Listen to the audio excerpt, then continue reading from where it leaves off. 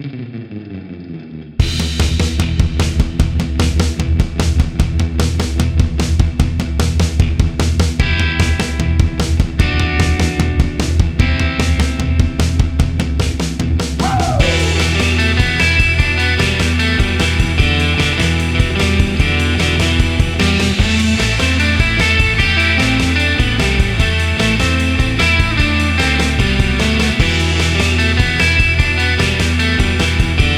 to the Down in Front podcast, the official podcast of downinfrontpodcast.com.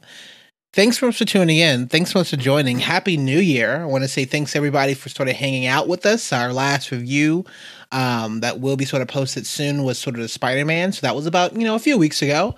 And so we are coming to give you one of our favorite episodes titled The Jessies by yours truly, Jesse Rand. The guy's amazing.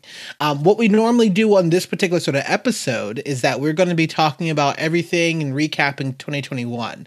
So we have a lot of different sort of topics and sort of categories by, favorites and stuff like that. Want to just kind of toss out a disclaimer. A lot of the stuff that we'll be talking about tonight is going to be the best and the top. We're really only talking about things that we've seen in our favorites, right? So I personally do not care how much money an X movie had made or vice versa. All the stuff that we're talking about is from our experience, so just kind of keep that in mind. Just because a movie like Wonder Woman 84 made the most amount of money in the streaming service and videos does not make it a good film, right? Exactly, Brylan, and that is go ahead and look it up because it's mind-boggling. So that's something that we're going to be getting into tonight. What we normally do here in the podcast is that we review movie, TV shows, all while having ourselves a favorite beverage. Tonight, we're going to be getting into talking about what we'll be drinking. And then I also found something interesting. I wanted to kind of go back and recap. We've actually never done this before. And I want to recap something that we were looking to our most anticipated, film or TV for last year. So that's something how we're going to go and start. I'm going to go around the round table and kind of ask those questions. So as always, I'm going to toss it over to the beautiful Brylan. Brylan, what's going on, man? Happy New Year. What you sipping on tonight? And I wanted to see your reactions to, you said Dune was your most anticipated film of 2021. How do you feel about that one? Yeah, well, Happy New Year, everyone. Great to see you, Warren. What I'm sipping on is, hold on a second, I got a little last bit of Hennessy here, so I'm going to finish this off. Yes, bro. Nothing says Hennessy like doing it at the last minute. But for the most part, I'll be drinking water tonight. Staying hydrated. 2021, a little bit better of a year for movies compared to 2020, but still kind of rough, like getting back into theaters. But yeah, my most anticipated movie was Dune, and I definitely saw it as soon as I could in the movie theaters, regardless of social distancing and everything. I'm willing to risk my life for this movie. And for the most part, it did not disappoint. There are some things I'll get into a little bit later in the show, but overall, I was like, Dune just blew me away visually and also musically, and also the performances were just on point for those characters as well. So I was quite pleased with how it turned out. Yeah, no, we probably are going to be talking about Dune a little bit later on. I see that it's on a couple of other categories for everybody. So it's nice to see that something that you said was your most anticipated paid off for you, unlike some of the other films that we have on this list. And so that's something that we're going to talk about in a second. Well, Brian, as always, it's great to have you on, and it's great to see your beautiful face. Thank you. I'm going to toss it over to somebody that we've been missing, but we've been okay. The man, the myth, the legend himself, Mocha Mike. What's going on, man? What you sipping on tonight? And I want to get your thoughts and reactions to, you posted 2 films that you had the most anticipation. The first one was Candyman, and then the second one you had was a special shout out for Eternals. How do they stack up? Hey, yo, well, what's up, everybody? It's great to see all of your faces yet again. So what am I drinking tonight? What am I sipping on? I'm drinking this lovely Mirin sake from my local sake distillery called Kato Sake Works over here in Bushwick in Brooklyn, New York. This place is dope. If anyone's ever out here, it's great. It's one of like 2 sake distilleries in like the Northeast, and they make dope stuff and are really delicious. Is it the Northeast or is it New York? Either way, they're not very common, but they make great sake. So cheers to them. And yeah, looking back at last year, my most anticipated for 2021. So it was Candyman as the official entry. And I got to say, I didn't even bother to go see it. The reviews were just so bad. And like the response to it was so bad where I was like, this isn't the one that I'm going to like risk going to the theaters for. Like, and to be clear, like I got vaccinated early this year. I was ready in July when Black Widow came out to get back to going to the theaters. And I did see a bunch of movies in theaters.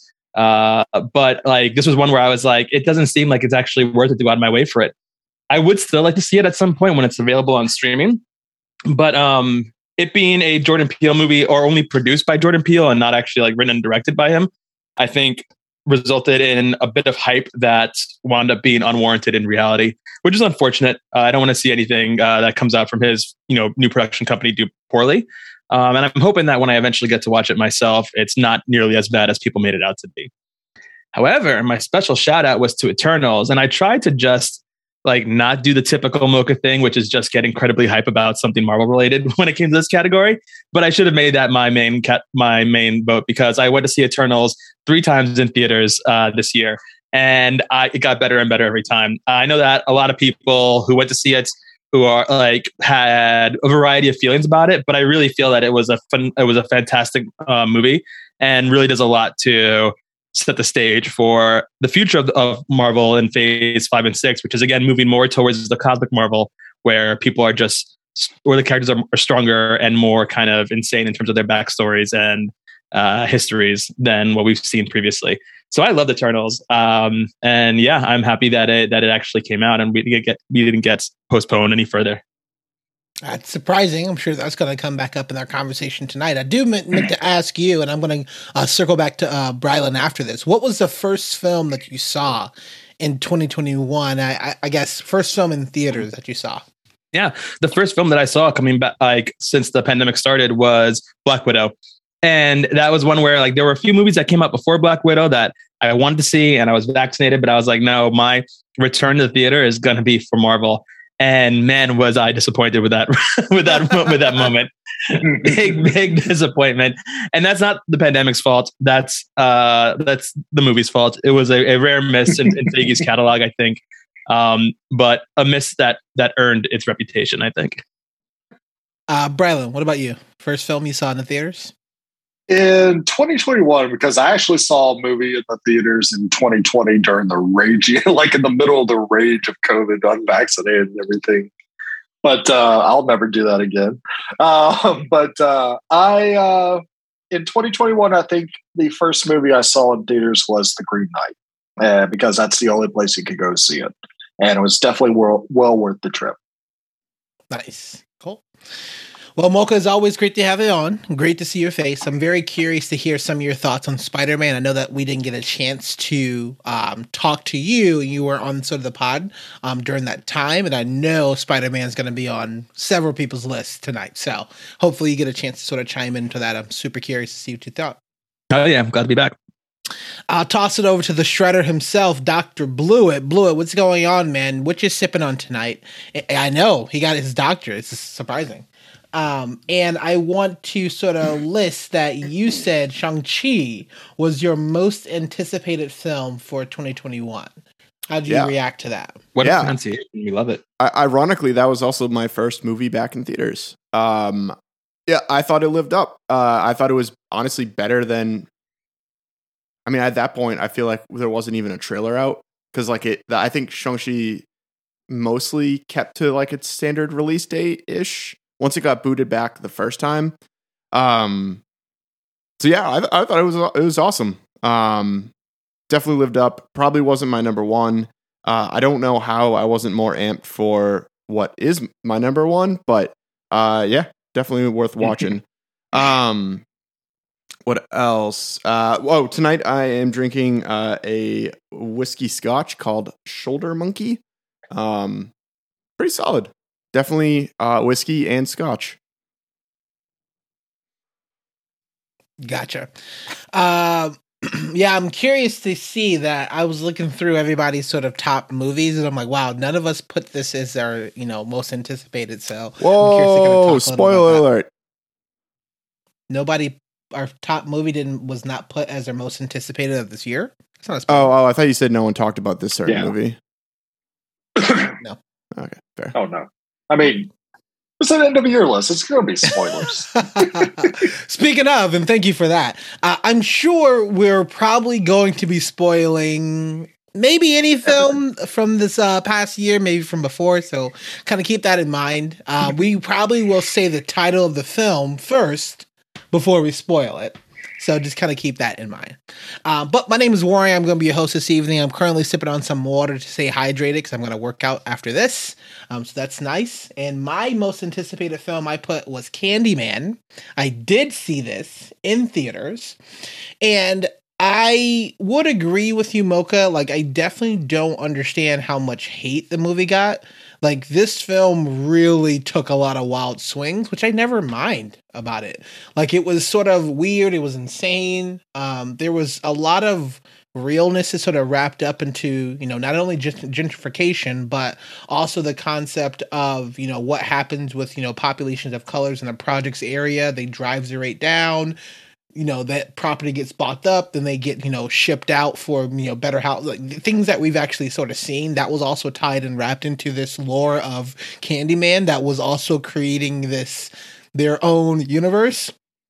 Which is kind of funny how now these movies are linked or somehow connected into, a story. And so I was sort of interested I want to know how this movie ends. Was it the best? No, the cast, I thought was, I liked the cast of the film.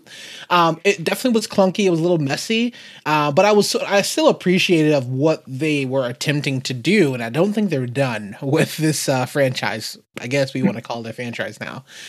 So yeah, I was still disappointed, but I was still sort of encouraged by them taking swings. Because especially I think one of the trends that we have noticed, or at least I have sort of noticed and seen, is that a lot of these movies and TV shows that we're getting just all feels like got the same thing that we've seen before. And it sometimes get really tiring. So when you do get something different, how does that make you sort of feel, sort of thing? So that was it Yahya Abdul-Mateen who was the main star in King? Man, he's in everything this year. He is. I mean, like, it's amazing. I love it. I really do love it. If it's not him, but he's great too. So if it's not him, if it's not Jonathan Majors, that Mahershala Ali, or if it's not Daniel Kaluuya, like right before, all these four roles was only played by Chadwick Boseman.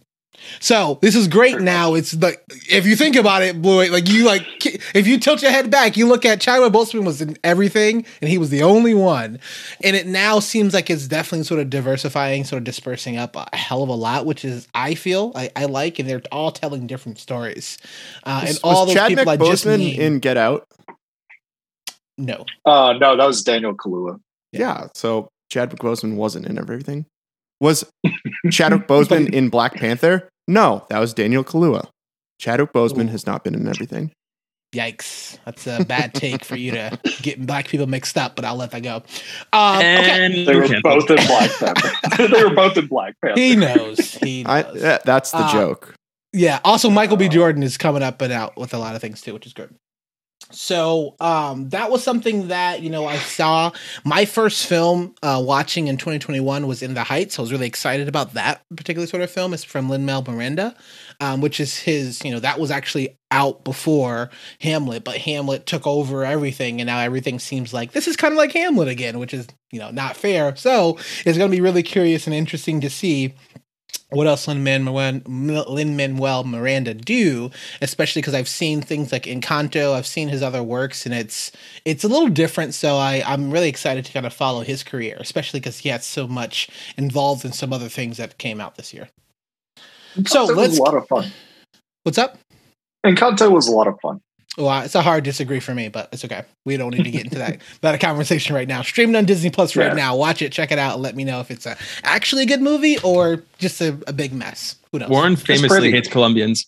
I do. Okay. I barely fly under the radar for him. No, I felt bad because as I was sitting there in the theater watching that film by myself, which was like really nice. Like I liked it, it's like I like the music, I like the visuals, but like you have nothing. You're not really saying much, and the things that you are saying is kind of like, did you really mean it this way? Like you start having a refugee story that you sort of completely run away from, and you never revisit it again. And I really feel like a refugee story is somewhat prescient to talk about, especially when you have magic in this particular thing, and it never came to it. I don't know. That's Encanto, like my quick snippet. That's okay. Let's get into our categories. So for the categories tonight, we have our favorite performance of the year. We have the biggest COVID casualty, score of the year. We have sort of our biggest disappointment. We titled this as worst movie or TV show of the year. Biggest miss of the year, something that we all wanted to see, never got a chance to actually get around to do it for whatever reason, mainly COVID. And then our last two that we're going to talk about is our top, our favorite three sort of movie or TVs with a couple of honorable mentions, if you like. And then we have our most anticipated movie or TV. What are we really excited about that's coming out in the future for this year, 2022? So I am going to start with just going to go in down a list. And so I'm sort of curious what we think. I'm actually going to sort of skip this first one and go into something that I think you can go back a little bit faster. Biggest COVID casualty. So something that was, I'd imagine either A, it didn't come out at all, and B, if it did come out, it probably needed a little bit more time in the oven. So I'm going to start with Brylan. Brylan, what do you have for our biggest COVID casualty? Well, when Jesse gives you COVID, there can be no other casualty bigger than Top Gun Maverick. This movie has been delayed by a year twice. So it was supposed to come out 2 years ago.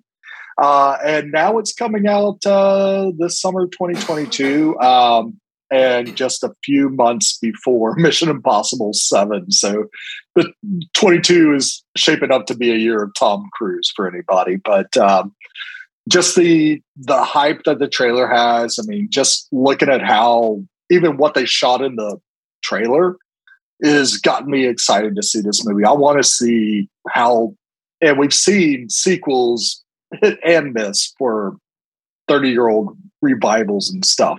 But I definitely, there's part of me, that 80s kid that just like who loves Cobra Kai forever, but who wants to see this new Top Gun movie more than anything. Planes go fast. Boom. I like it. Yeah, I'm very curious about it because I've been trying to dodge this trailer, which was really easy because I don't think they sort of released more than like one teaser or something like that. There was a trailer out. There was two. Okay. Yeah. So, but I found it easy, and I actually heard more about, this particular film by reading Val Kilmer's book. So it was interesting to hear about I think the film is done and it's sort of just like sitting and waiting, which kind of sucks. So I'm curious to see if that ever will come out, because who knows what's going to happen next year. Truth be told. I'm willing to buy it directly from Tom Cruise. I'm sure he will happily sell it to you. Blewett, what you got for biggest COVID casualty? Yeah, ironically, I feel like it was the casualty from the year before, from the production cycle. It released vaguely on time. But that's WandaVision. You could just tell towards the end of specifically that last episode that they ran out of time with VFX. They ran out of time shooting it. They ran out of time writing it, editing, whatever you want to say. That ending just totally missed for me. It was just not satisfying at all. We'll see. Marvel has this great track record of fixing their mistakes later. And so we'll see if any future Wanda appearances will retroactively make WandaVision better. But that ending just needed another couple months of love, Yeah, it's cool to see that it's getting a lot of, I wouldn't call them the major awards, but like some very high-end awards like Peabody's and New York Film Critics Circle and stuff. Those first couple episodes actually really cool. Yeah, we're awesome, and that's the disappointing part about it, right? If it was a mediocre show and whatever. It wasn't a super satisfying ending. Kind of who cares? Move on to the next thing, right? But because the writing, directing, like we all watched the Marvel's Assembled, right, on it, and the amount of care that went into shooting those retro scenes was phenomenal. And then the fact that they just ran out of time for the ending is one of those what ifs. You know, you could almost do what if season 2 and then just be like, what if WandaVision had an extra couple months or didn't have a global pandemic? Here's the ending they would have gone with. That's interesting because that's the exact same way I feel about Hawkeye. I think Hawkeye needed just one more episode for like between 7 and 8. Yeah, there were only between 5 and 6. I needed one episode that was just Kingpin related, just to like really land the ending. Otherwise, I liked it a lot. But so that wait, one, Kingpin's in Hawkeye. We warned you about spoilers. Yeah. So I think for that one, the excuse that I immediately have on that is one, they always do the penultimate episode flashback. It's like in all of those shows. And then 2, I think we'll see a lot more of him. I was disappointed. The mom, it's Vera Farmiga's character. I forget her name right now. I was disappointed the flashback wasn't about her. Because that to me, that character is kind of a one and done. Whereas like Wilson Fisk seems like he's going to be popping up in a bunch of stuff that are all New York based. I agree, but I think it should have been about them both. I think we should have seen more about Wilson through exploring the mom. Fisk is going to be back. He's going to like Echo's getting her own show, and he's going to be a big part of that. So, and also, if you want to ask me, probably a big part of like the next trilogy of Spider-Man movies too. Yeah. But that's a whole other podcast of a conversation. Okay, Mocha, biggest COVID casualty. What you got? Yeah, for me, the biggest COVID casualty this year is going to be Black Adam.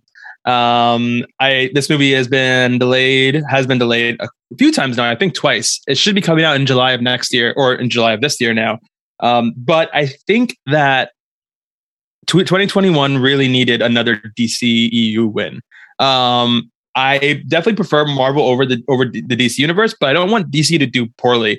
And I did not think that the Zack Snyder cut of Justice League was enough to like balance or was overpowered enough by Suicide Squad. Suicide Squad was great.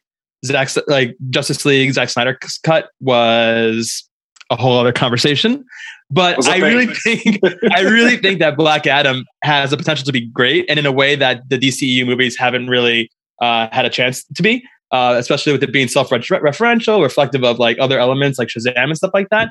And I just think it could have really, really helped the DC brand to have come out this year too. Well, I would say the one that I would list, it was just the biggest COVID casualty, just because there was a lot of promotion material and interviews for everywhere. This. It was Jackass forever. This thing was everywhere. It was tons of trailers everywhere. You actually see Johnny Knoxville on talk show hosts talking about the show, and it was weird because like all of a sudden they were like, nope. It's gonna be, and they pushed it back. I think twice, if not 3 times, last year alone. So that's it's in 2022 now. And I thought that was a kind of a big bummer because I think this would have been an interesting comedy to have this I guess this winter. And it probably could have done somewhat well, but it's probably a good idea for them to sort of push it back to whenever they did. I didn't look up a new one. But I would say that was probably the biggest one just because there was a hell of a lot of money already wasted already for all that material that something's not going to come out. So that hurts. So that is what I put on as my biggest COVID casualty. Let's go back up to a sort of a little bit more of a lighter sort of topic. Our favorite performance of the year. So I see we got some things here. I'm going to then actually have Blewett start. Blewett, what you got here for favorite performance? Yeah, that's a great question. That I was completely prepared for. So first of all, Tom Hiddleston in Loki. I think there's a million of these Marvel things that came out, so we're probably going to start talking about one of them in every single of these categories. But he really carried the show. That show does not work unless you have his charisma to play off of. And I think there was enough of those like really hopeless moments that really showed his range. He wasn't just like the quirky, God of Mischief. So yeah, I thought that was a great performance. I'm also incredibly bad when it comes to judging actors, so I feel like that he's probably gonna win nothing for the award. I just really liked it.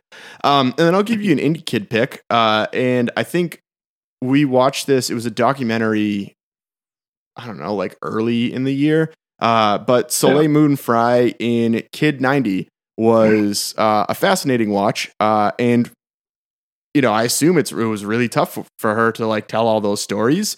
And the fact that she was willing to do it. I wouldn't necessarily call it like an acting performance, but she still had to get in front of a camera and tell all those stories, as horrible as they all were, and keep the narrative pushing forward. So kudos. Cool. Yeah, I do love Hiddleston. I think Loki it was interesting. Loki sort of took a lot of people by storm, and that's all anybody was talking about from week to week. So that was some powerful stuff outside of, I want to say The Mandalorian. That was like, I felt like when it came out, it was like the most popular thing and everybody was talking about it. Like Ted Lasso has its time, Loki had its time, Mandalorian had its time. And Tom Hiddleston was just crushing it. Mocha, what you got? Yeah, so for me this year, the best performance was Samantha Sloyan, also known as Beverly Keane from Midnight Mass. I don't know if any of you guys got to see this show. It was on Netflix. I believe his name is Brian Keane. Is the name of the person? No, that's not correct. I'll find out what the name of the director actually is. Wait, it's right here. Mike Flanagan. Dr. Sleep dude. Yeah, Mike Flanagan. He did Dr. Sleep. He did The Haunting of Hill House, The Haunting of Bryce Manor on Netflix. Midnight Mass is his pinnacle so far, I think. It was an incredible show. And Beverly Keane, that character, is the absolute distilled epitome of the word bitch.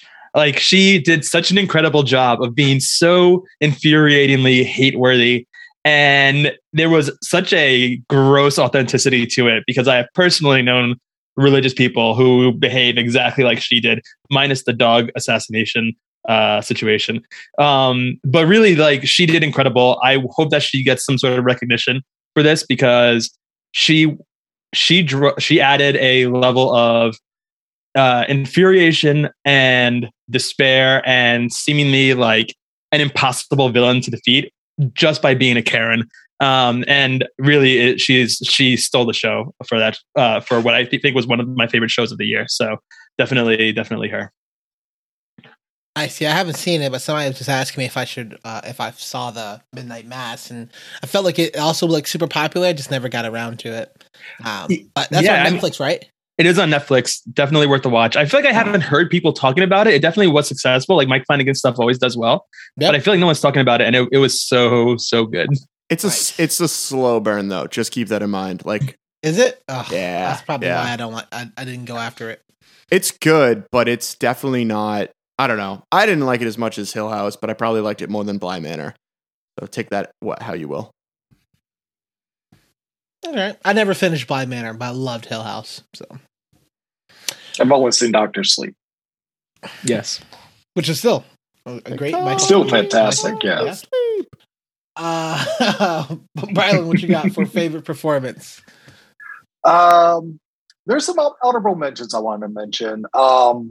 I probably couldn't get enough of Florence Pugh and Hawkeye, especially with her banter between her and Kate Bishop. It just makes me excited to see her in the MCU continuing. I thought she was a little out of place in Black Widow at first, but she really kind of just killed it in Hawkeye. I thought she was fantastic.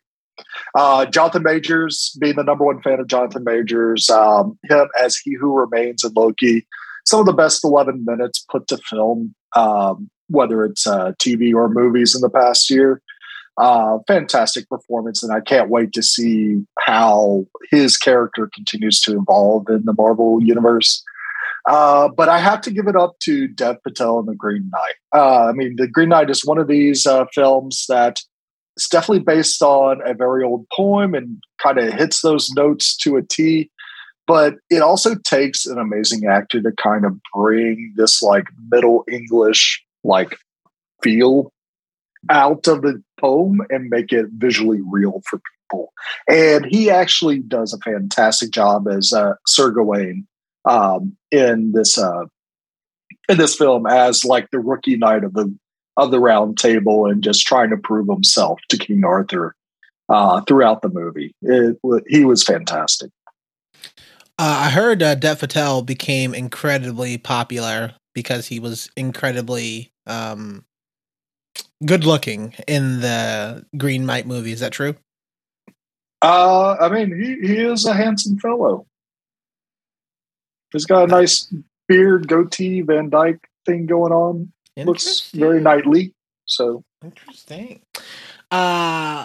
So I got two on here, and it was just really tough to decide which one I felt was kind of landed on me more. Probably the earlier one, I would say, because this movie, Judas and the Black Messiah, came out, I want to say February. It came out super early in 2021. Yeah. And usually when a movie comes out anytime before March, those movies are going to die. And it's just a sort of a thing that tends to happen if, like, you know, it's like basically sort of the graveyard. The one thing I would say is sort of Judas and the Black Messiah was probably the film itself resonated really well with me to talk about the story and the life of Fred Hampton, but Daniel Kaluuya and really everybody in that movie, but mainly him, just crushes this goddamn role. And it's just sort of insane because I think maybe a week before I was just watching that sort of the series that talks about all this stuff that the FBI was doing at the time.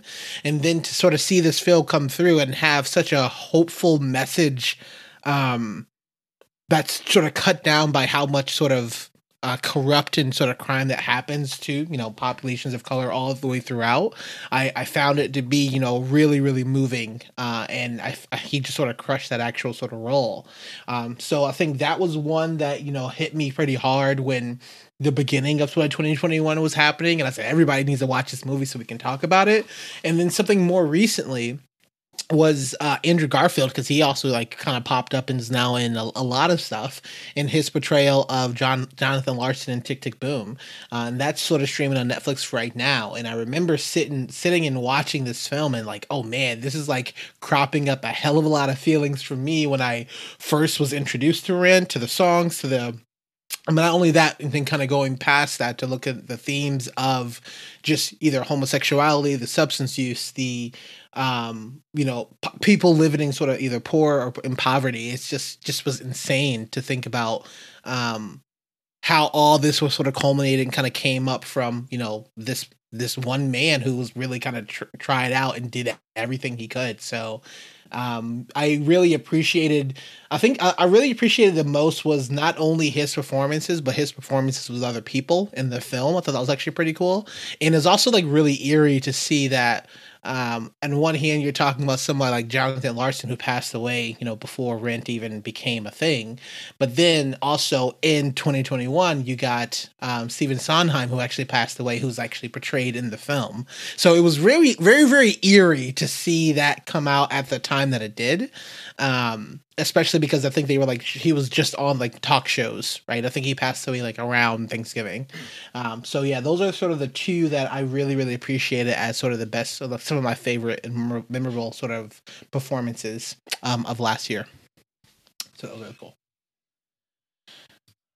Mocha, what you got? You already did mine. Then what do you say? I've got two. Oh my goodness, Warren, it's in quotes because you said it. You're like, I've got two. And then your listing said Jonathan, or what's it called? Andrew Garfield and everyone. Everybody on the planet, congratulations. You won it, Jesse. Anyways. Okay, let's move to score. Cut that. Yeah, thanks. Let's move to our favorite score of the year. So I will start with Brylan here. Yeah, I'm not the best at like judging scores or anything, but I mean, maybe it's recency bias or anything. But after watching the first episode of Book of Boba Fett, I mean, I was like, it's solid. I enjoy it. But the thing that stood out to me was the music. And I was like, wow, this music is really amazing and banging and stuff. And I was like, is this Ludwig Göransson? And then at the end, I was like, yeah, it's Ludwig Göransson. That dude just kills it when he makes songs. And I just love the whole like chanting vibe that he has going on for that score. And I'm interested to see how it continues in that series. So I'm going to give it to that first episode of Book of Boba Fett. I mean, it was fantastic score that it had. Would you got some initial thoughts on that episode? Because we never even had a chance to talk about it yet. It was good. I have some reservations about having Tamora Morrison do so much action. That's like my biggest hold up with it. And some of the effects looked you could start to see where the volume was breaking, especially in some wide establishing shots there. And I was like, maybe Robert Rodriguez is not the best choice for this series. But I'm interested to see where the story goes because we have to wait a year for Mandalorian, so they better make this pay off in some way. Is Robert Rodriguez going to be the director for every episode, or are they like shuffling directors as they have been before? Yeah, he's directing every single episode for this. Oh, okay. Yeah. All right, Mocha, what you got for best score? Ooh, baby, you know it's got to be Dune. Hans Zimmer does not miss. He does not miss, period. Everything about Dune's soundtrack and score was really, really fantastic. Really great at mixing like an otherworldly vibe with some like familiar, like deserty kind of feels to the music. And honestly, it was really great seeing Hans Zimmer break down on the bagpipes himself too. So definitely going to give it to the men for that. Dune was just auditory excellence. How many times did you see Dune? Crack. I've saw Dune twice in theaters and once on TV so far. Are you going to go back to the theater if it comes back out in IMAX? If it comes back out in Dolby, yeah. I saw it in IMAX and I saw it in Dolby, and the experience in Dolby was just really, really incredible. So yeah, if it comes back out in Dolby, totally. Blue, what you got? Yeah, in doing this, I realized that it does modified on instead of date created in Google Drive. So some of my movies that I thought came out this time, people just randomly edited apparently in 2021, and the movie didn't come out then. So we're going to scratch the initial thing, and we're going to panic, go with a backup. We're going to go with Shang-Chi. I think I said this in the podcast itself, but the blend of traditional orchestral, modern music, modern American popular music and traditional Chinese music was awesome to hear in one complete score. Yeah, well done. Probably didn't blow the roof off like I'm sure Hans Zimmer did in Dune, but I didn't see Dune, so I don't get to say that. Fair enough. Honorable mention here is to Belfast. Blue, and I really want you to check out that movie and score. I think you will absolutely love it. Everything about that film I absolutely love, but like the score itself was really, really solid.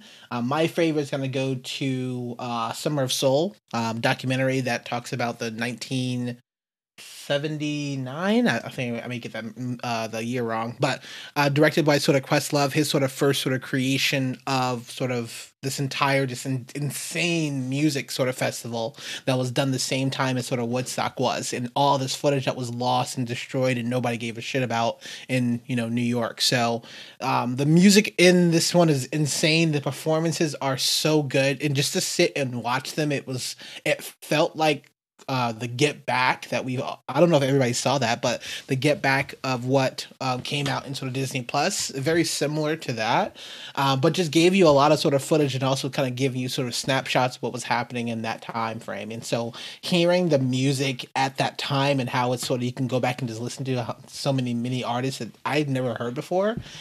Big props to that. I think that was actually really cool. So that is Summer of Soul for me. Okay, so we're gonna keep on moving along. We got a couple more here. Let's talk about our biggest disappointment. Always should come with some fun, some fun banter here. So we title this as worst movie or TV show of the year. So I'm gonna toss it over to Blewett here because he has one that I think is very apt. Yeah. So I was actually going to go with Mocha's because I kind of, what I'm about to say, I feel like I didn't expect to be good, but I also, I guess, didn't expect it to be that bad. Just everyone know that Mocha copied me. So I went with Coming to America 2. In a long lineage of just movies that have a sequel 10 plus years after the initial one came out. It continues that lineage of having the sequel just absolutely suck. I think the first 10 minutes were funny, and then after that, it just became a real slog. Clearly, PG-13 movies sell more than they did in the 80s, and clearly they tried to make the decision to go with that style of comedy because it's not 1983 anymore. That didn't work. Just give me old school red suit, purple suit, Eddie Murphy in 1900 different characters and telling the dirtiest jokes possible. Unfortunately, we got a mess. I don't even remember how it ended because I'm pretty sure I was playing Sudoku on my phone the entire time. Yeah, I just don't understand. And, the last 30 plus years, that just blatant misogyny, that things that you can sort of joke about, it's not funny. And it's just was this movie made in 1984 and 85? No, because then it would have been funnier. There's such a difference between what they gave us and then it's so bad. I was blown away by how bad that it was, and just kind of scratching my head. You really was trying a heck of a lot and got a lot of these people back. And there was a lot of people who read the script and was like, "Nah, I'm good. I don't want to be a part of this because it's not very good." And so big ups to them, because I was just sort of shocked how you really was trying to push so much for this revival of this movie, and it fell flat on his face at every turn. It's just baffling, really. I hate to see it. Blew it. Thanks, Blew It. Mocha, what you got? I get you mixed up a lot. Yeah, so the choice that Blew It entered in right after I typed mine in on the document was for The Girl on the Train, the Netflix film, which was the third version of this movie to have come out.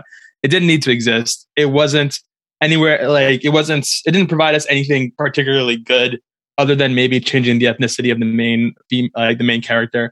It just wasn't a good movie, and I feel like if you're going to make the third version of the same movie with the same plot and the same plot points and story beats, at least try to do something unique. Maybe have it take place in a plane. It's the girl on the plane. I don't know. Just do anything, literally anything different, and then it can be bad, but in its own way. So yeah, that was definitely a huge miss for me, and I am sorry that we had to watch it as a group. Also, for the sake of not talking about Marvel too much, I would have also, to diversify that, put Black Widow. But yeah. So you're saying that this was a remake version of another film that's the same? Well, was the original film at least good? So I haven't watched the original movies. I've heard fairly good things about them all, but this movie came out in 2021, and the last version of this movie was in 2016. So it wasn't even that, and was with Emily Blunt. Yeah. So it had a much more impressive cast. Although I think we said this back in the day that it was because it was Hindi, right? It was a Hindi film. It was I wouldn't say it was a Bollywood production, but it was Netflix wanting to cater to the Indian. I think that was their purpose. Yeah. It was just all right, let's just take a movie and then translate it. But it wasn't Bollywood. It took place in London. There was no dancing or singing. No. There's one dance part. But I think what we're saying is that they tried to make just a movie and put it in Hindi, and then try and get more folks in India to buy Netflix. Even though they weren't going to do Bollywood, they were just going to do it in the native language. It didn't work.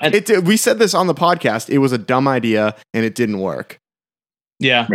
And actually, looking at the history of this film, the one before that wasn't even 2016. It was in 2018. It looks like.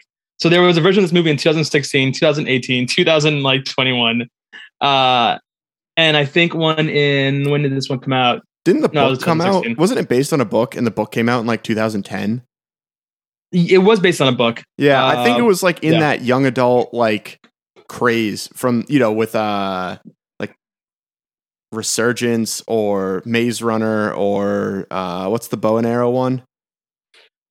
I'll put it with like something Hunger like Games, Gone but this is a Girl young or- adult. No, Like, or maybe the book was. I don't know actually, but Yeah, but I think it was just like it was in that like that. You know when like all the C-level books got movies made out of them. I think it was like written in that era, and they're just like, sure, we'll do this 4 times in a decade. yeah, it's such a waste of money. I don't know. I feel like if anything, did a better job of like portraying of like reaching out to like Southeast Asian audiences. I feel like the dance scene in freaking Eternals did a better job than this movie did reaching out to that audience. So like, come on, like I don't know. It was just a waste. It was a waste of everyone's time and money. I haven't even heard of it, so that's a real big bummer. Of like, I was like, I have no idea what you guys are talking about. Brylan, what you got?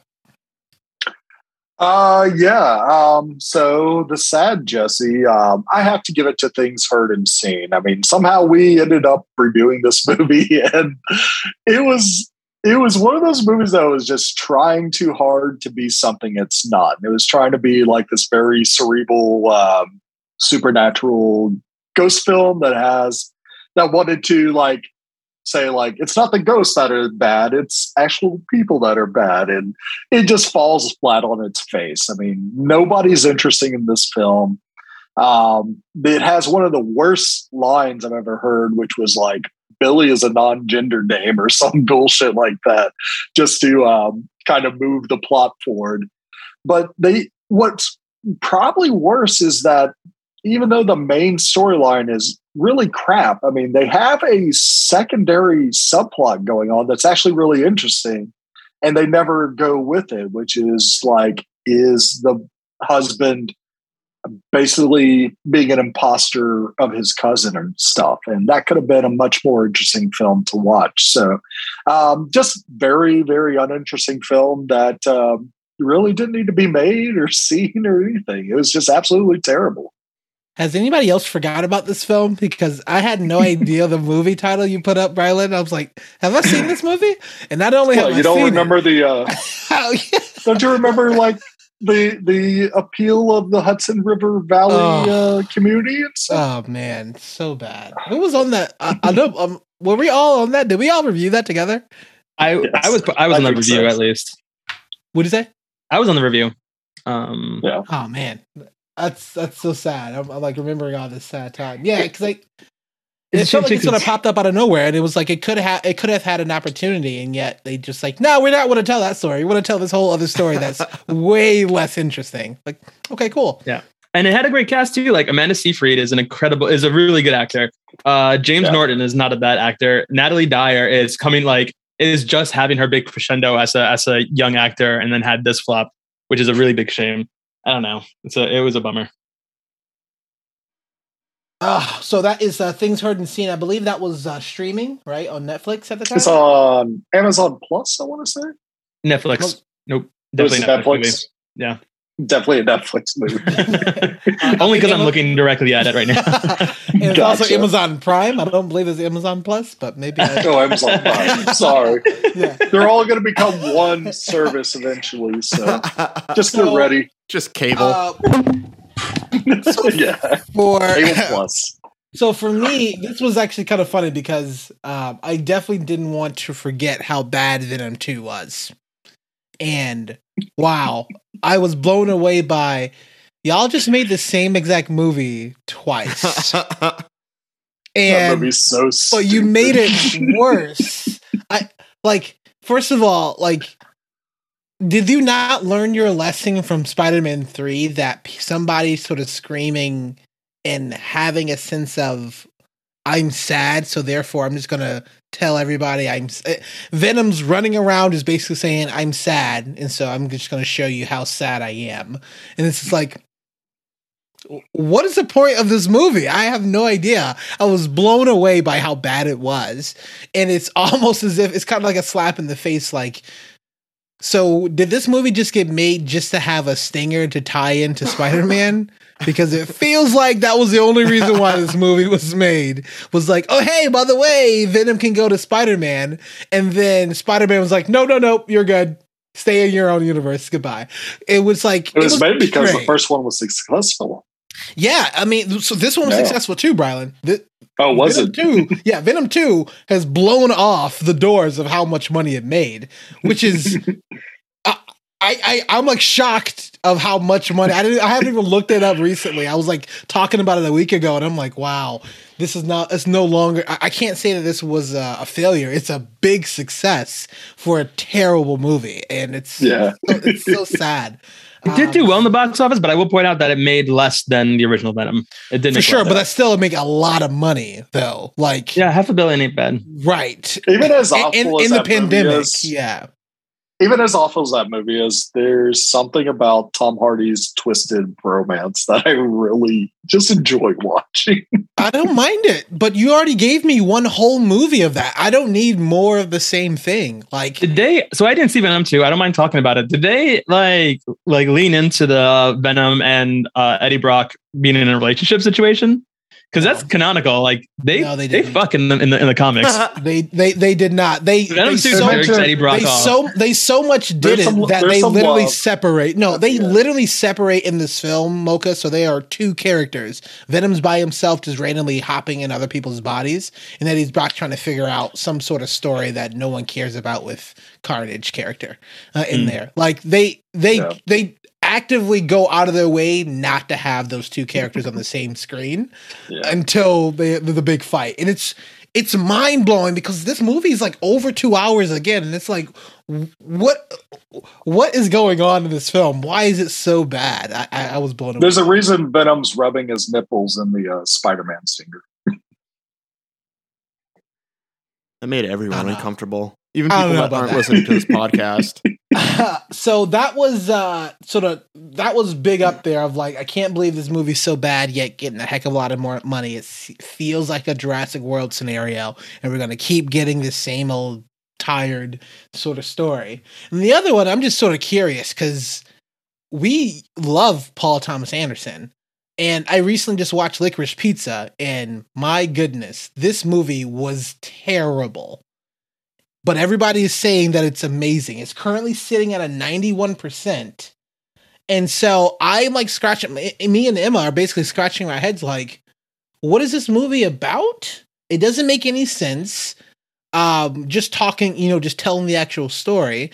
And the other weird thing about this film that it feels like it chooses not to lean into, but you kind of have to, especially if the roles reverses, it'll be a big topic.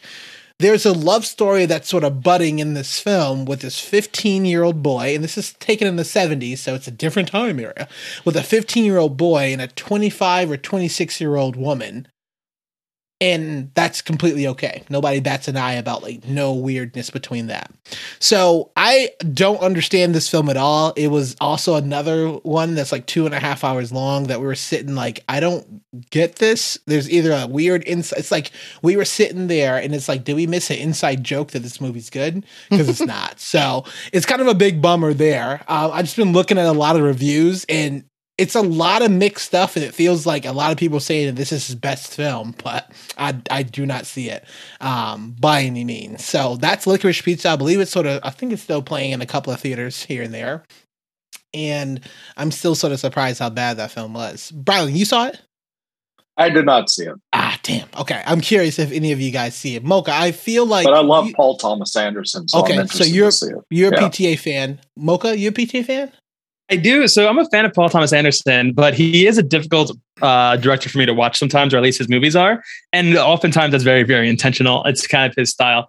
I haven't seen this movie. I haven't gone to see it in theaters. I'm going to see it sooner or later because Ian Scott Howland, as everyone's favorite person who is never on this podcast, is a huge Paul Thomas Anderson fan. So I'll wind up watching it with him sooner or later. But yeah, I wasn't rushing theaters to see it. And I heard a lot of interesting stuff about people's mixed feelings towards it being a good movie, but also a weird movie because of the age gap in the main characters. So I was really excited to go to this film, less about Paul Thomas Anderson, but more that Haim was in this film. And I'm like, oh, interesting. Like, this is a really cool band. Like, maybe that there's something happening. And I don't know if they're going to like play any music about it. Yeah, no, it was a really bad. But the one bright spot, which I didn't realize until I think like maybe over an hour into the film, I sat there and was like, this boy, he's like 15. He's playing a 15-year-old boy. I don't think he's 15 in real life. Like, this boy looks so familiar. And then when he started to run, I like leaned over to Emma. I was like, this boy runs like he's like a younger version of Philip Seymour Hoffman. She's like, yes, that's his son. And I was like, oh, okay, that's awesome. I didn't even know that. So it was a really cool thing. Like, he does actually favor him a lot. And so it feels like there's another tribute that PTA was trying to do here. But I also feel like this movie's somewhat autobiographical of telling his own story. I don't get it. So I got to catch up on my PTA. Last movie I saw was Inherent Vice, and I loved it.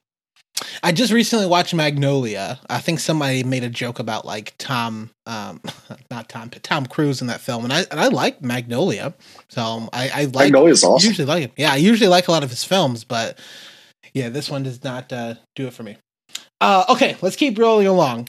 Biggest miss, something that we really wanted to see but didn't get a chance to. Mocha, what's something you really wanted to check out last year but just missed it?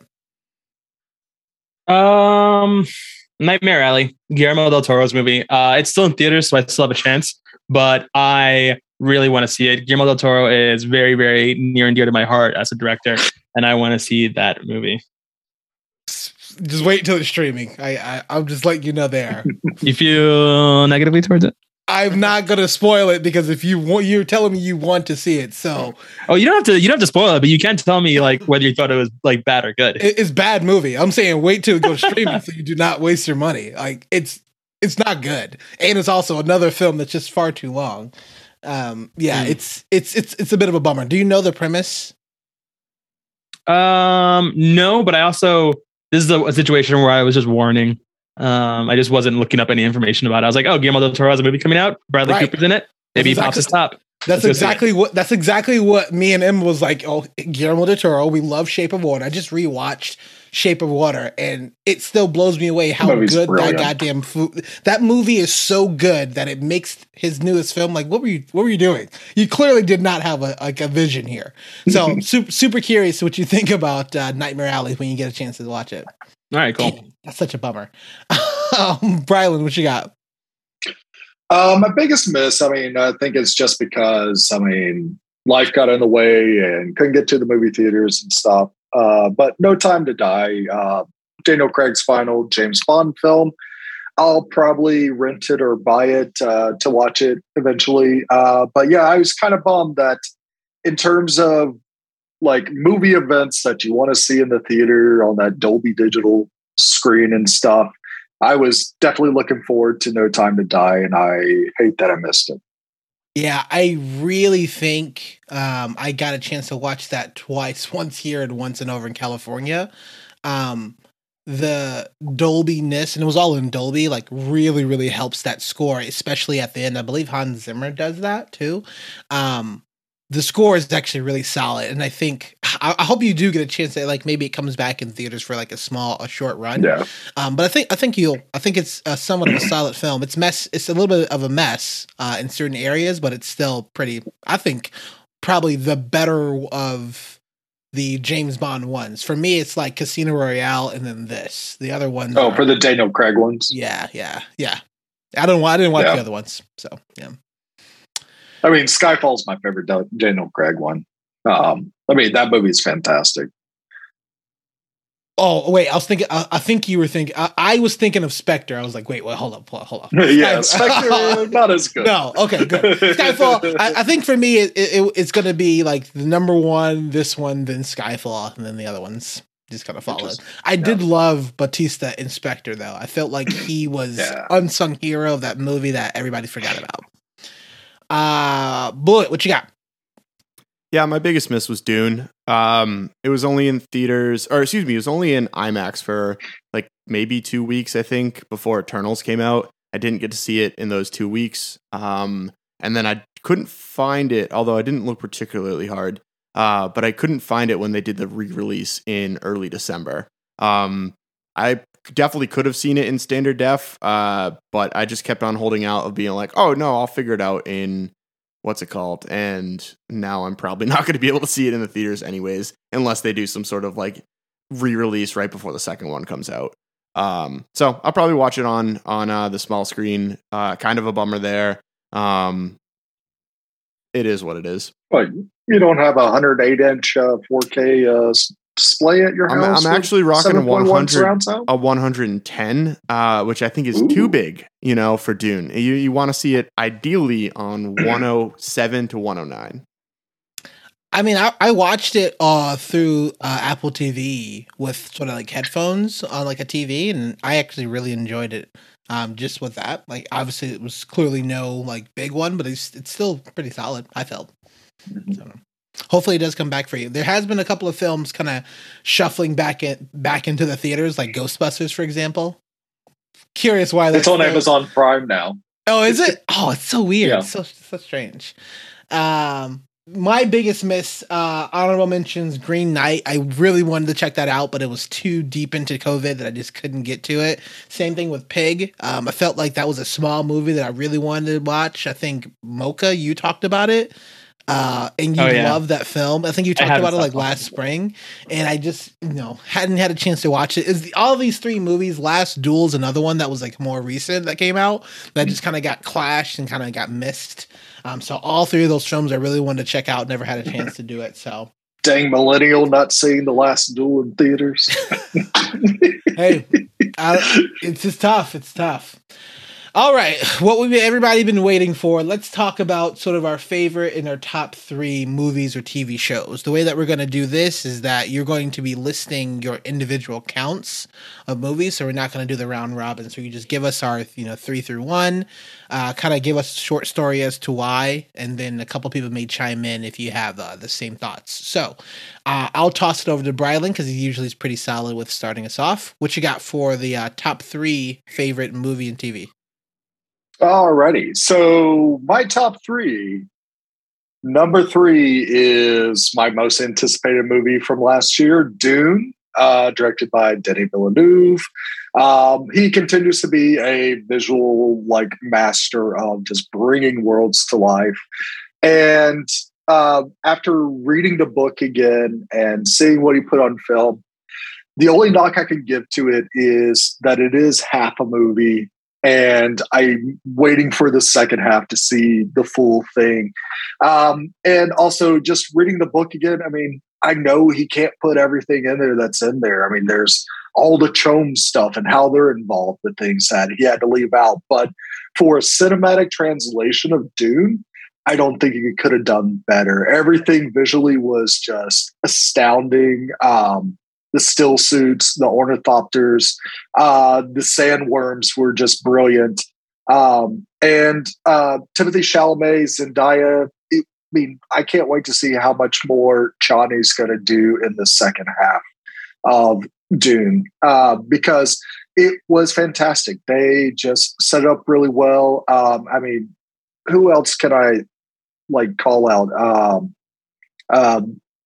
Was it Poe Dameron's beard was fantastic in that movie. It was just an amazing film, and I want to see more. I hope even after part 2, if it's successful, that they continue the book series of Dune because it goes places and it's a wild, wild ride. And I think it's definitely worth watching.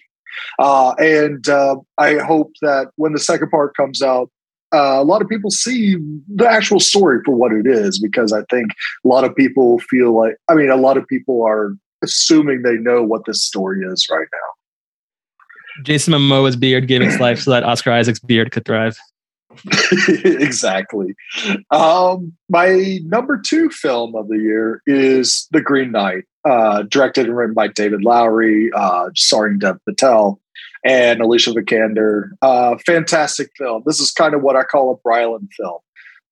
They took a very, very ancient piece of literature and made it modern in this film, and they made it into a visual spectacle, and also just brought a lot of character and focus and feeling into something that could be very superficial if you just filmed it literally for what it is. And I thought, Dev Patel was fantastic, the whole thing. And basically, he is the star of the film. It's about his journey, his hero's journey. And just showing sometimes a hero's journey is not all you expect from a hero's journey. And I just love like the choice that he's given in that movie and what it leads to as well. So fantastic job by them. And it was my number one until the Jesse Award winner for 2021. It has to be Spider-Man No Way Home. I don't know when the last time I cried and like yelped and just laughed at a movie so hard. This was like all those key moments of Endgame that people yell about. We were getting something like that every 30 minutes in this film. And everybody just killed it, especially Willem Dafoe, Andrew Garfield, Tom Holland. They all brought their A game to wrap up this MCU trilogy of Spider-Man. And they were able to take all these Spider-Man movies that came before and just show like honor and respect to them, which I thought was a really cool thing to do. And it brought Spider-Man into an interesting place. And I know a lot of people have doom and gloom, like Sony's going to kill it. Sony's going to just run it into the ground and stuff. But I have high hopes just because of who our Spider-Man is. And I am excited to see where Spider-Man goes after this. Nice. So three pretty solid films there. Mocha, what you got?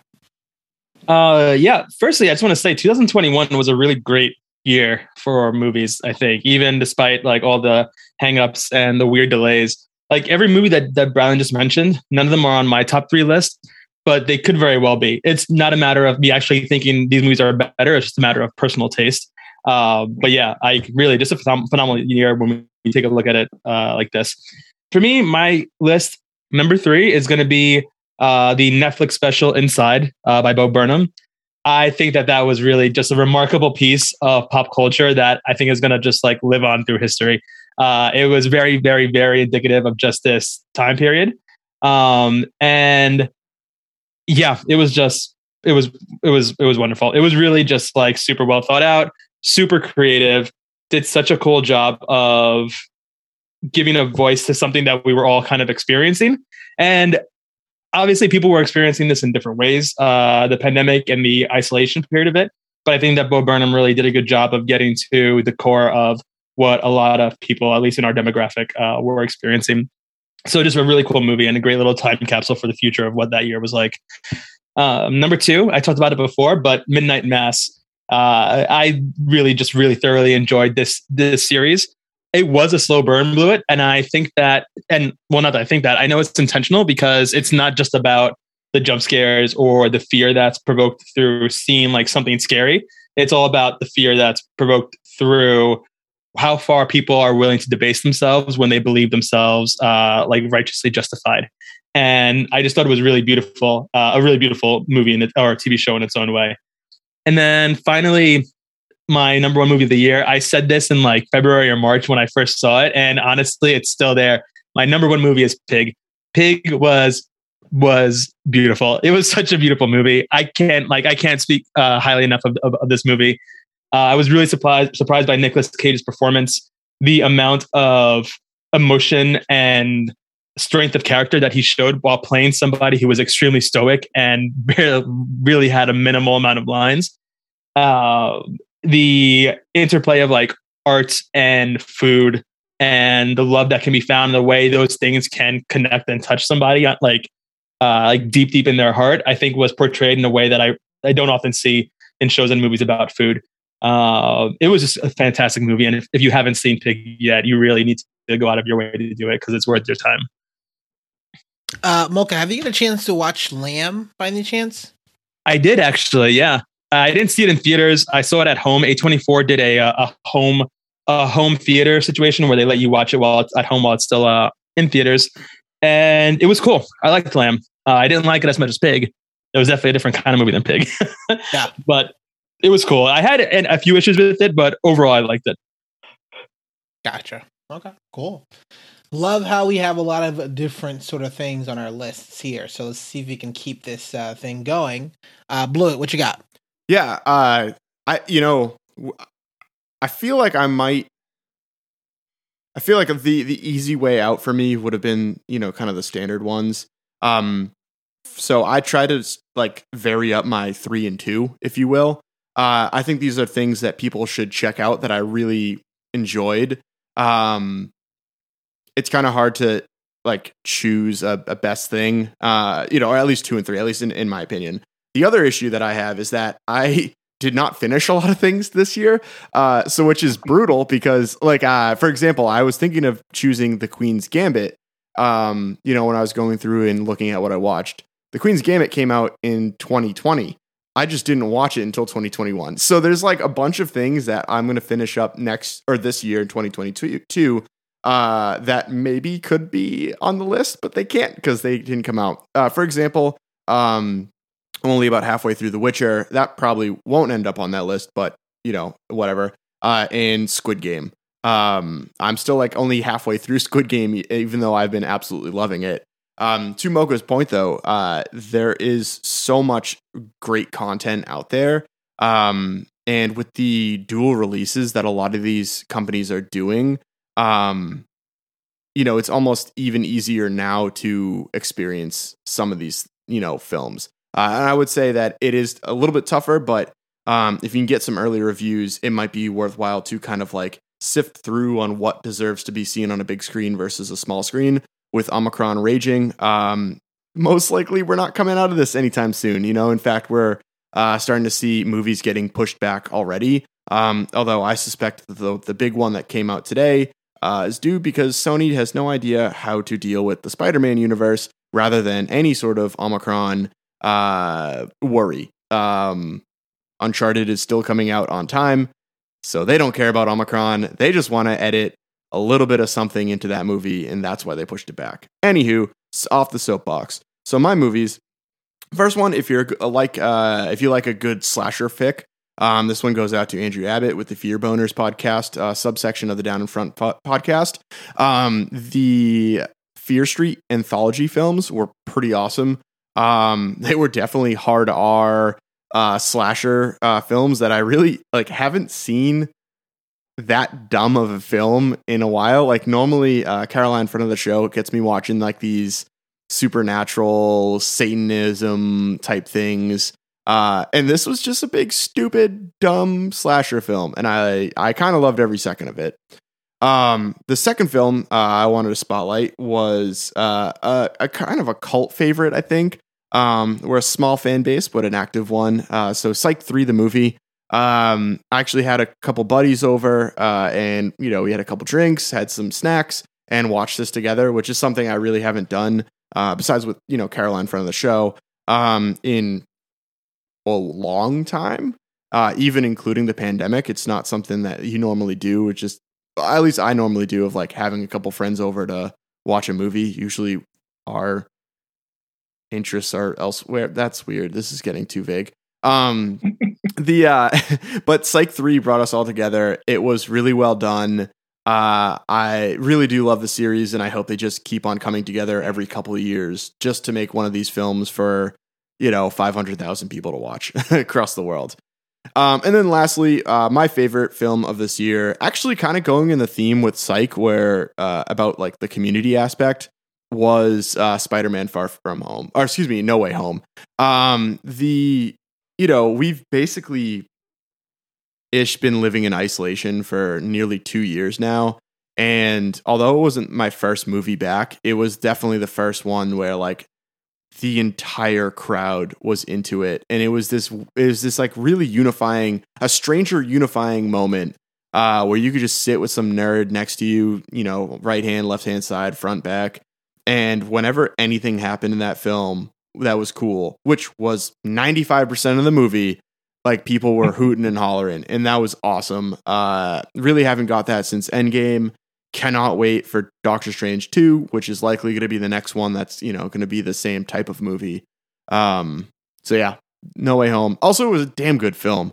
I guess they submitted it for Best Picture. It won't win that. I don't think it'll get nominated, but the fact that they felt strongly enough to throw it even like for consideration, I think is worthwhile. It probably wasn't the prettiest. Eternals does that, but like, dang, it was a it was a good damn movie from the Marvel Cinematic Universe.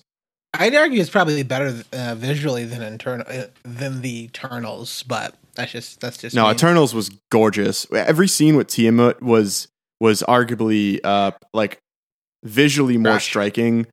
I mean, it just because it wasn't a good movie and you weren't emotionally invested in the characters does not mean that has nothing to do with it. I think the actual visual effects for Spider-Man. Oh no, it was fine. I could watch Paperboy's powers like on repeat constantly. They were amazing.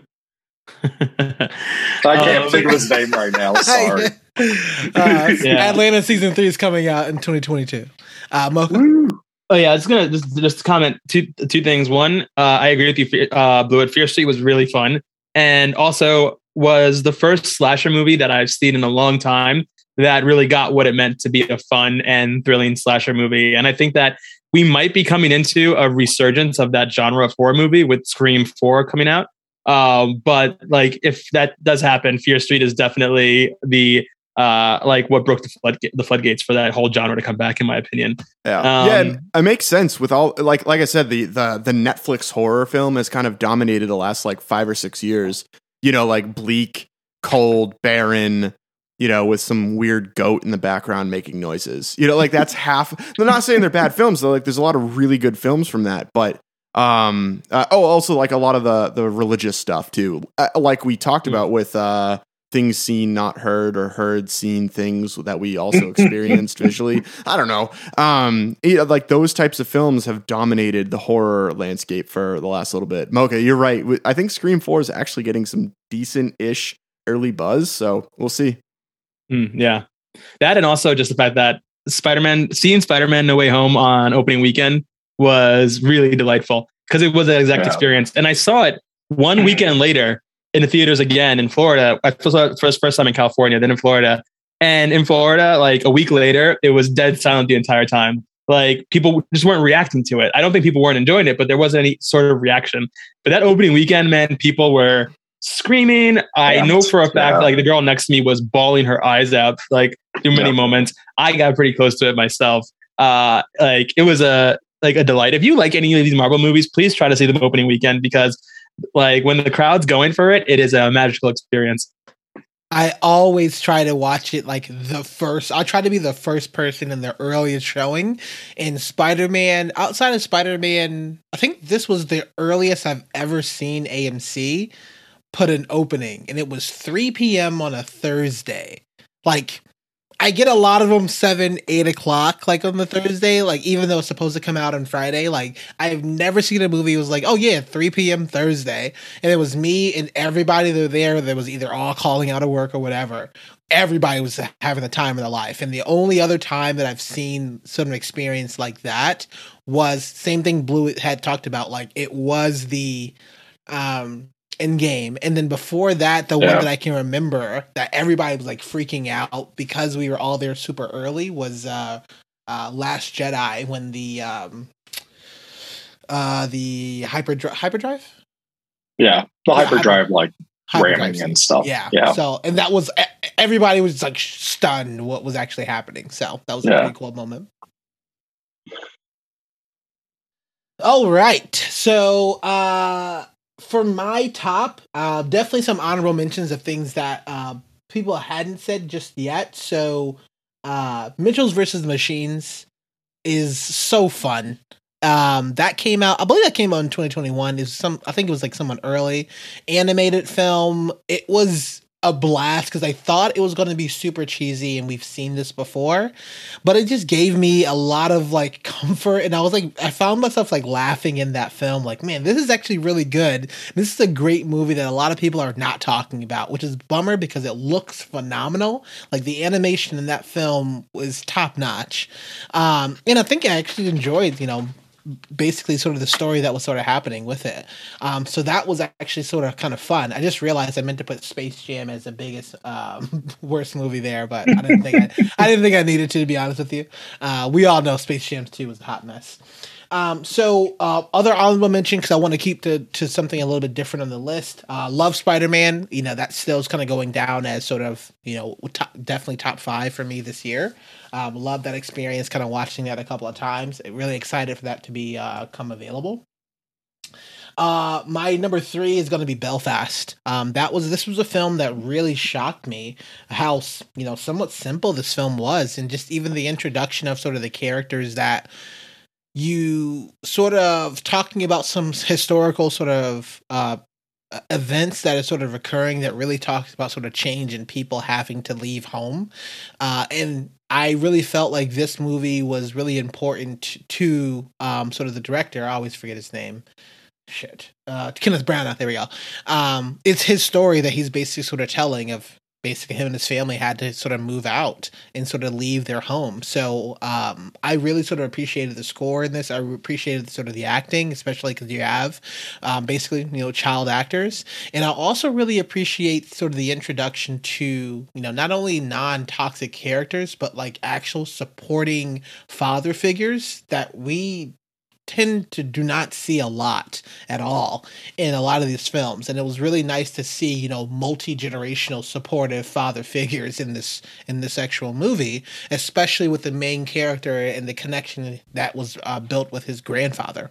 So really, really loved sort of Belfast. I really wish more people got a chance to sort of see it. It was like one of those smaller sort of releases. So that's number 3. Number 2 is going to be Ted Lasso season 2. I mean, this show is insane. Really, really loved. Like, this was one that you're basically laughing, you're crying, you're really all bought in. They've even took some swings, and I'm all for it. Even the beard episode. But the acting, the characters, even where it ends, you're like, holy shit, this is like, the show is like weirdly transforming on its own, but so much focus on, not only even the focus on sort of the mental health, but just how you can tell multiple love stories in this comedy that's also grounded in real life. And they also had the great opportunity to sort of mirror this with how, someone like Simone Biles, for example, or Naomi Osaka, who's talking about, taking steps away from their sports and their profession to focus on mental health. And they actually wrote that into this particular sort of show. So big ups to it. I really, really love sort of that particular sort of movie or in that show. And I'm really excited to see that come back. And sort of my top is going to be The French Dispatch. Love me some Wes Anderson. This movie took me by surprise. I was basically recommending it to everybody. Jeffrey Wright does an insane section character that's so good. I have cried 2 out of 2 both times when he starts talking, and it's so much that it's like I feel like Jeffrey Wright has a future in like voiceover and narration because he does it so well. And I love this. I love the actual film. Loved everything about it. This is by far like my favorite Wes Anderson sort of movie. And it was again around like the timing of all these to come out. I think I've seen Belfast and French Dispatch, somewhat close to each other and how different that they were when all the other stuff that was coming out was either horror or sort of, superhero. It was just nice to see these stories that were somewhat contained and also the quirkiness of Wes Anderson. If you like any of his work, you're going to love French Dispatch if you haven't seen it. And everybody's in this movie. I didn't realize, but he basically just dumps it out and puts everybody in this film. And everybody has a great sort of kind of moment. And there's this one scene with Benicio del Toro's character in here that he talks about as being like on sort of psychedelics and how he was going crazy and how he sees himself. And it's just so funny. It's so good. So that's French Dispatch. That was, I think it should be available sometime soon. But that was by far one of my favorite films of last year. Another movie I wanted to go see, but missed, unfortunately. Oh man, it's so good. It's I feel like it was good. So good. It was good. It's so good. So as we got to move into our last sort of section before we wrap it up, most anticipated for 2022. So, Mocha, what you got? Let's do it, baby. Sonic the Hedgehog 2, parentheses, and Knuckles, which should have been the title. I am legitimately excited for this movie. if you haven't heard our polarized opinions on it, go back and listen to the episode where we reviewed it. I thought that the first Sonic the Hedgehog movie was way better than I had any reason to expect it would be. It just wasn't a movie actually made for me, being a 34-year-old man. But like, I think it was great, and I am very excited for what looks like it's going to be a movie that takes all the different like forms of the characters that we would have expected and finally had them there. Robotnik looks like Robotnik. You're getting Knuckles. You're getting Tails, and Idris Elba's voice as Knuckles sounds awesome, and he looks badass, and I'm legitimately excited for this movie. That, and also the film Nope, which is going to be Jordan Peele's third feature film. He did write it. He did direct it. This is definitely going to be up there. It has a great cast that I'm not going to talk about because it'll spoil it for Warren, but really phenomenal looking cast already. And just the title of that, man, just like the word Nope in relation to like Black culture and horror movies, like I already know that this is going to be good. So I'm really looking forward to those two films.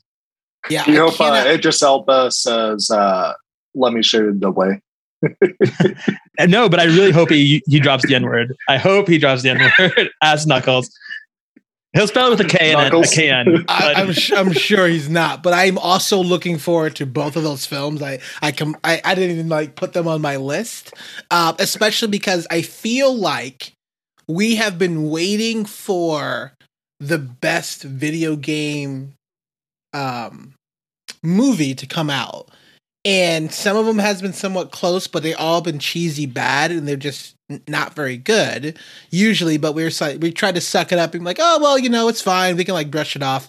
And then Sonic the Hedgehog comes and you're like, this is actually a good movie? Is that weird? And like, you actually like the characters in there. It actually has a good story. Jim Carrey they just allow him to do what he wants to do, and he crushes that role. So I'm all on board of this number 2 that's coming up. It should be silly. It should be fun.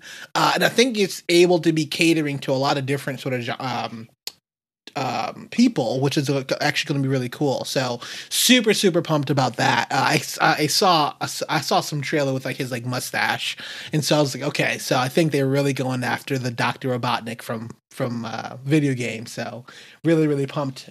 Really hope they kind of knock that out of the park. When is that coming out? Those two.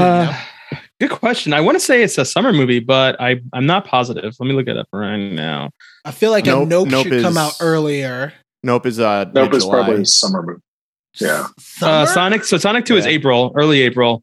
Yeah. Okay. And then Nope is going to be allegedly July. Gotcha. Okay. Late July. Nope. Brylan, what you got? Yeah, most anticipated for 2022. There's a lot of movies I'm excited for in 2022. The Batman's coming out. I'm excited for that. But 2 I want to mention, let's keep the web slinging going. Spider-Man Across the Spider-Verse Part 1, the follow-up to Into the Spider-Verse. Lord and Miller back at it, just amazing animation all around. Can't wait to see what they do with Miles and continue his story in this. So I'm really excited to see what's next for that series. And the other one I wanted to mention is Babylon, starring Brad Pitt and Margot Robbie. This is Damien Chazelle's next film. It is a period piece, so I don't know. I know how you feel about period pieces, Warren, but I got high hopes just because Damien Chazelle always brings a very creative take on things. So I'm sure there'll be a lot of cool music too. Yeah, I love Damien Chazelle. Do you know if he has the same composer? That I don't know. Okay. And when is this coming out? December. Shit. Okay. I'm now realizing that realistically anything after May I probably won't be able to go out and see in theaters. So I'm really going to be banking to try to watch everything I can before May. Oh yeah, you'll have you'll have a little extra. Oh shit is going to be annoying me. I won't be able to get to the theater, so we'll see. That's exciting because I love Damien Chazelle. I can't remember the name of his composer right now, but First Man was one of my favorite scores. Just period. Love La La Land. Love Whiplash. So I love just about everything that Damien Chazelle has done. So sounds to be super exciting. Blewett, what you got? Yeah, it is the same composer. I I actually don't even know if it's technically slated to be released next year, but it's done shooting and they've claimed that it's going to get released next year. Is Star Wars A Story About Obi-Wan Kenobi. Yeah, that's to me going to be so amazing. We're turning Ewan McGregor. Should be phenomenal as a miniseries. We'll see when it comes out, though. I think everybody's anticipating. Basically, we've been waiting and waiting for that story for a long time. So hopefully it does come out next year. Because love me some Ewan McGregor, and also love Obi-Wan. So got to be amazing. For me, I think I'm looking for the next sort of Doctor Strange, the multi-universe. I think that's the next. The multi-universe. Yeah, that's it. Multi-universe, multiverse is the same goddamn thing. The multi-universe of wildness. Yes. I don't know the full title because I didn't want to look anything up, but then the next Doctor Strange film, super pumped about that, especially because I'm curious to see what they're going to tie into that movie. I know it's going to be probably some stuff with Spider-Man. I already know the stuff with sort of WandaVision. But what I don't know is if they're going to be pulling in stuff that we've seen from the TV, like Loki specifically, or not. I'd imagine they may, but who knows? So super pumped to and What If, because they actually showed us a hell of a lot from What If, and I'm curious if they're actually going to bring that back, right? So super pumped about that. I always love Benedict Cumberbatch, so that's probably gonna be, I think it's gonna be like my last like big film that I'm like really anticipating, and then anything after the summer, I have no idea. So super pumped about that. Then the other film that I sort of heard of is Petite Maman, and it's from the director who made Portrait of a Lady on Fire. And I hear this next one is pretty amazing. It sort of came out only on like a week of showing, and then it disappeared, and then it's actually going to be a full release next year. But it's sort of something that I'm going to be kind of trying to look after for and try to find, because I loved Portrait of a Lady on Fire so much, and I'm all in on this director. And I think this next one is like a little bit over, it's like under 90 minutes of a movie or something like that, and it's still supposed to be amazing. So super pumped to sort of check that out. And we're pumped. All right, guys, we did it. Woo! All the movies, all the things. I'm sure we probably kind of missed a heck of a lot of stuff that we want to talk about. But I'm just really excited to have you guys all sort of on this journey to sort of continue to keep talking about these things. So with that, is there anything else somebody want to chat before we wrap up? I just want to say that I officially and successfully tracked on a spreadsheet every single piece of media that I consumed this year from January to December, and I watched 171 different pieces of media from start to finish, and that's a mix of movies and TV shows. So there are some like 5-season TV shows in there. There's some 2-hour movies in there. It's a big mix, but it's really cool to see this all in hindsight. And it made this conversation a hell of a lot easier because I was literally just able to control F 2021 and see the release date. Because I'm a nerd and like I like to record all those facts and stuff like that. So you did. And does that count your TikToks? No, my TikToks. I definitely consume more TikToks than almost anything else this year. So that's a thing every 2 days. Yeah, I guess so. Actually.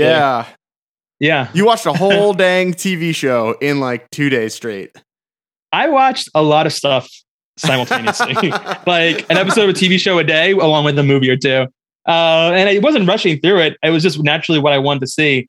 But damn, like it's a lot of content. But it's kind of cool to see. I encourage anybody else who is a freak of nature to also do something similar to this, because it's worth looking back on. So did you just use Excel? What else was on that spreadsheet? Can you share that spreadsheet so we can all view it? Yeah, totally. I'll show you the columns, but basically I did it in Google Sheets just because I needed it to be mobile available. But basically I did like the media name, a drop down list of whether it was a series, a movie, a short, a special, an OVA, the date I completed it, the runtime, either in episodes if it was a TV series, or in length if it was a movie, the release year, the director, creator, the genre, the viewing platform I watched it on, my reason for viewing it from a drop down, including the podcast is one of those reasons. Whether or not it was my first viewing, my rating, and 2 columns for notes.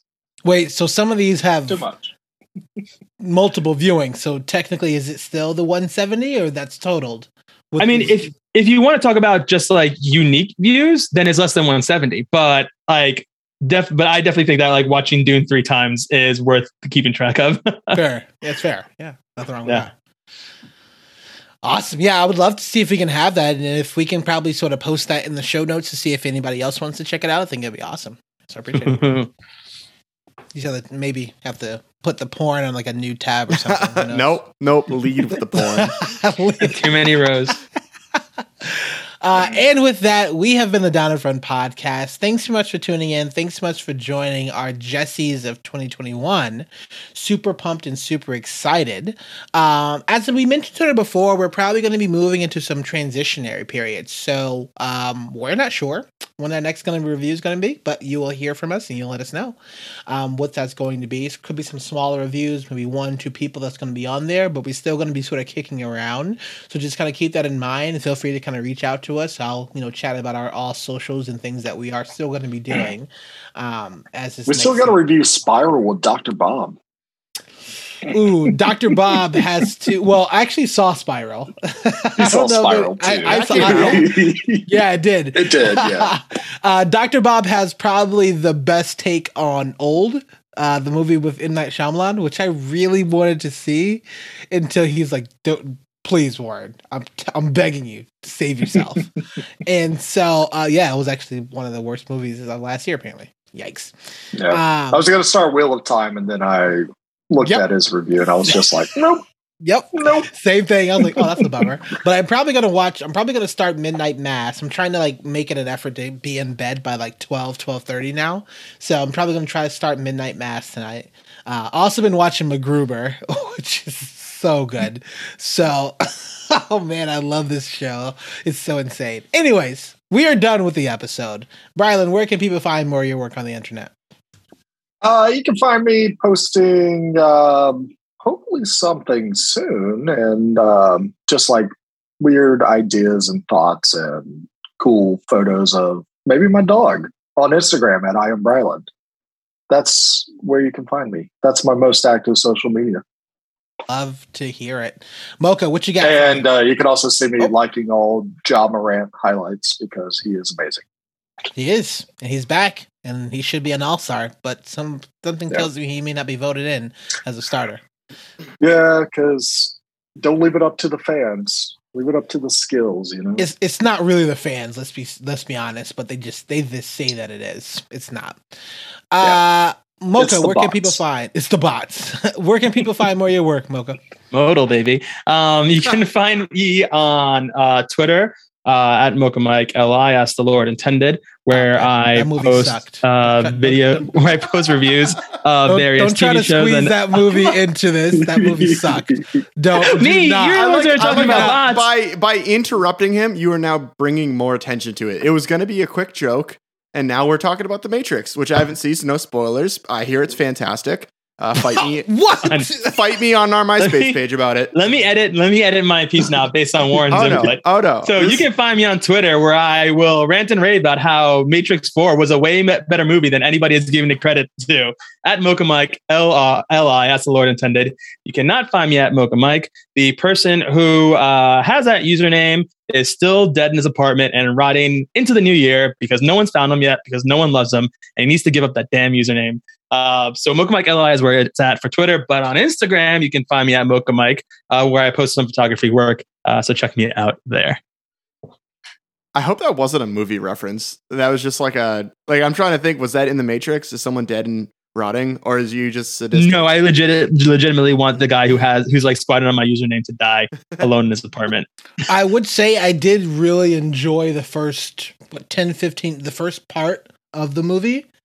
And then they're like, no, we're not going to do that. We're doing something else. And I was like, well, this is not good.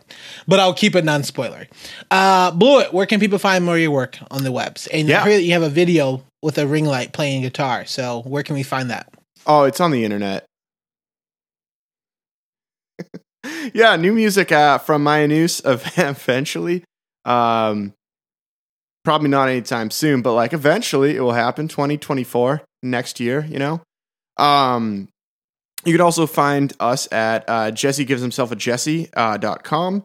I'll let the imagination take you to where you want to go. That's also where you can find me playing my ring light.